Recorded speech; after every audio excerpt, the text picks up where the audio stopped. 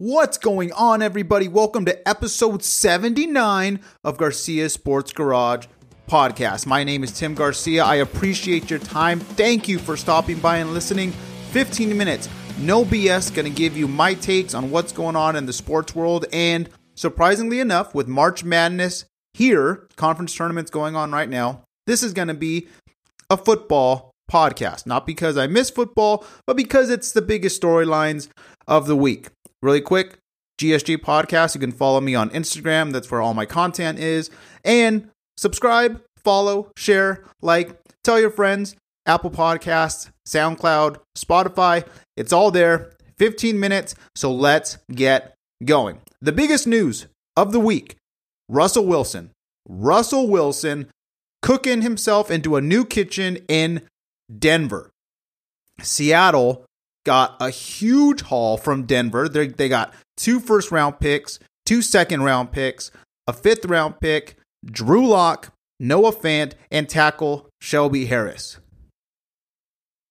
Just when I thought as a Chargers fan that they may get closer to beating the Chiefs, winning that West Division, taking that crown from the Chiefs, here we are. Literally the wild, wild West. Now you have a division with Patrick Mahomes, arguably the best quarterback in the NFL. Justin Herbert, top 10 quarterback. Derek Carr, top 12 quarterback. And now you throw in Russell Wilson? No. And the Broncos, outside of a quarterback, which they have been trying to fix, trying to rectify their issue ever since Peyton Manning left. You had the whole Paxton Lynch issue, Drew Lock, Teddy Bridgewater. This is all they needed. You could literally have 3 AFC West teams in the postseason next year. All because of Russell Wilson. This is not good for Chiefs fans, Chargers fans, or Raiders fans. This immediately makes them a Super Bowl contender. I hate saying it, but it's true. Russell Wilson is a Super Bowl champion. He is one bad play call away from being a 2-time Super Bowl champion. And now he joins Javonte Williams at running back. He's got that dual wide receiver combo in Cortland Sutton and Jerry Jeudy. A new head coach, a defense that's already top 10. Dang. Russell Wilson immediately makes the Broncos the contenders. And now the AFC is just loaded with the best quarterbacks in football. Russell Wilson, good for him. You know, he did everything he could in Seattle. He's got an archaic head coach in Pete Carroll, who seems like he cares more about chewing gum than fixing his team. You have a defense who are way behind the times, but they still think they're top 5. Good for Russell Wilson. Good for Sierra. Good for their children. Denver. The Denver Broncos. True contenders now in the AFC West. Incredible. Everyone was floored by this news. I didn't see it coming. When someone like Colin Cowherd is shocked, that's when you know this is big news. So, Russell Wilson to the Denver Broncos, AFC West, now the best division in the NFL. So, this Russell Wilson news blew up social media, and this was after the announcement that Aaron Rodgers was returning to Green Bay, returning to his throne, returning to the division that he will continue to dominate for the next 4 years. And it was the obvious choice. It was the logical choice. I mean, that's how I go about all of my big decisions in my life. Is it logical? Does it make sense? So Aaron Rodgers returns to a division where, again, you got the dysfunctional Detroit Lions, Jared Goff at quarterback. Then you have the Chicago Bears. What are they going to do? Who knows? Then you have the Vikings, new head coach, subpar quarterback in Kirk Cousins. This is his for the next 4 years. 4-year extension, $200 million. Let me repeat that again. $200 million. And guess how much is guaranteed? $153 million. Yeah, he was going to stay. The 38-year-old, 4-year extension. Let me say this about Aaron Rodgers, though. He's a lot like Kanye West. And I don't mean that in a good way or a bad way. It is what it is. Kanye West, I'm a fan. I'm more of a graduation era Kanye West, but you know, there's no denying he's good at his craft. Some may say great. Same thing with Aaron Rodgers. Both of them share they're a little aloof, a little crazy, a little erratic at times, but they're great at what they do. It's always about them, though. This whole drama, this whole secrecy, this whole holding out, making people sit on the edge of their seats waiting for an announcement by Aaron Rodgers. That's just ridiculous. It's stupid. Why did you need to do that? People said that he was leaning towards Denver. $153 million in a town that loves you, no ownership by the Packers, in a terrible division. You're going to run away with it for the next 4 years. Why would you leave? Why? I wish Aaron would not care so much about the whole me aspect. It's like that Muppets movie with Jason Segel and Amy Adams, which, by the way, is my favorite. There's that song in there with Amy Adams and Miss Piggy. It's a me party. It's a me party. It's like Aaron Rodgers. It's always a me party. But hey, if you're winning, back-to-back MVPs, 4 years, Aaron, you got to get another ring. You have to get another ring. Lastly about this Aaron Rodgers news, man, did he stick it to Jordan Love. And don't the Packers feel stupid? Jordan Love, first round pick, 2020. Where does he go? An all-time backup? Hey, that's the best job in sports. A forever backup quarterback? No stress, no pressure. You go in to kneel the ball, hand it off a couple times in a blowout win. You get paid well. I'm okay with it. Jordan Love should relish in the fact that now Aaron Rodgers will remain under center and he could grab a nice paycheck every couple of weeks and not have any stress. So Aaron Rodgers staying with the Packers. Surprising? No. The amount of money that they paid? Yes. All right, I want to talk about Evan McPherson, the Cincinnati Bengals kicker, in a second. But first, as you can see, if you're listening, you can check on my Instagram. I'm wearing UCLA getup, Jumpman basketball jersey. March Madness is here. Conference tournaments are going on. Selection Sunday is in a couple of days. And then we have March Madness next week. Come join me. Join my bracket. Let's have some fun. I'm going to post it in my bio on Instagram on Sunday. So check it out. Follow me. Let's have some fun. Who's going to win?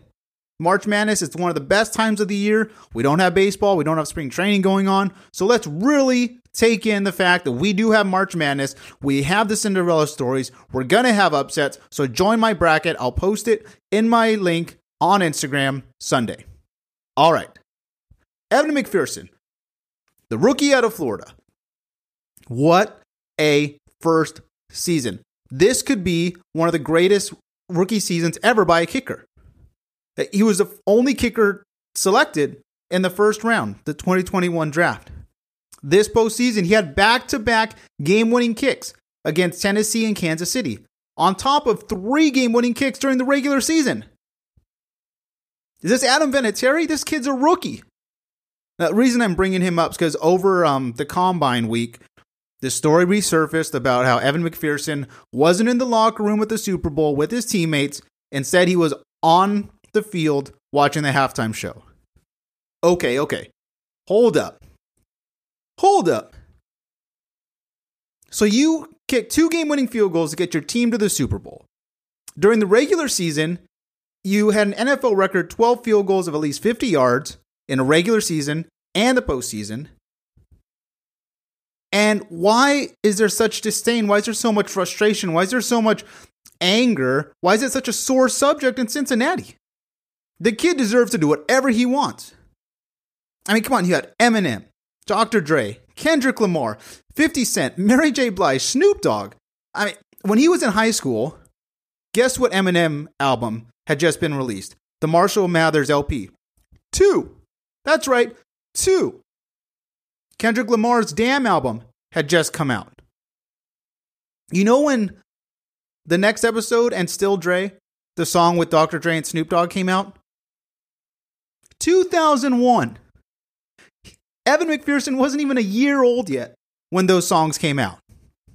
So these are literally living legends to a 22-year-old. And so he's out there having a good time, partying, dancing to the tunes. Let the kid have his moment. How this is a sore subject, I have no idea. The only reason you're in the Super Bowl, you could argue, is because of Evan McPherson. I stand with you, Evan. I stand with you. If you get a chance to see legends perform at the Super Bowl, the world's biggest sporting event, after you've done your part to get your team to that point, carry on. Watch the performance. Dance around. Smile. Enjoy it. Because that was one of the greatest Super Bowl halftime shows of all time, and you deserved it. So people, get off of Evan McPherson's back. He deserved it. Move on to something else.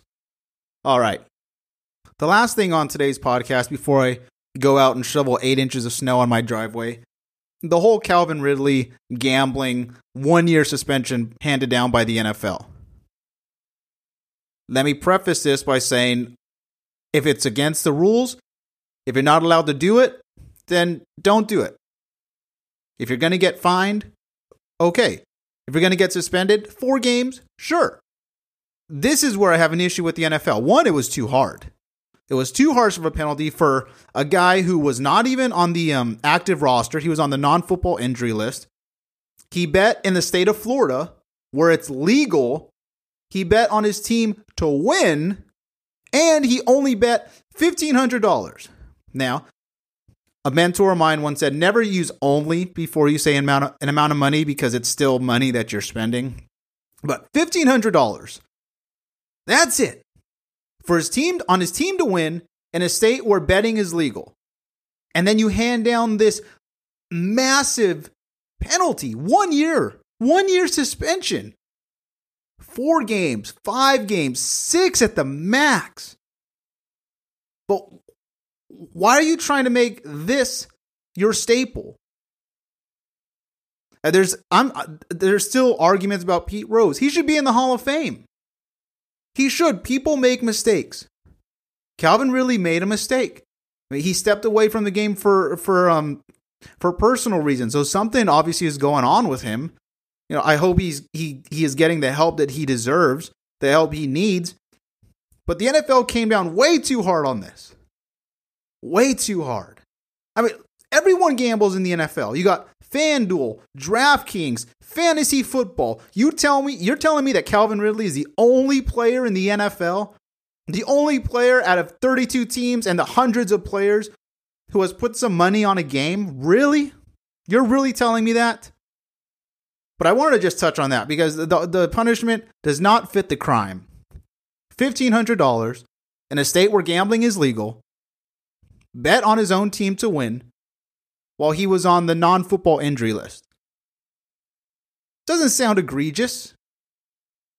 Doesn't sound like a full year suspension. So he will appeal. He should appeal.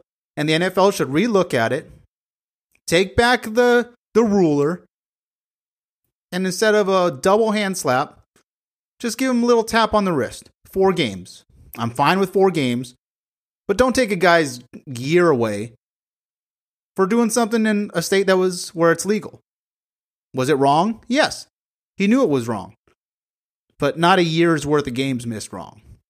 So, we'll see what happens there. That's going to do it for episode 79. 79 episodes, guys. Thank you for listening to Garcia Sports Garage podcast. I really appreciate you. I do. I love sports. I want to give you 15 minutes of content. Your time is valuable. I know that. Time is money. So I appreciate you. Follow me on Instagram, GSG Podcast.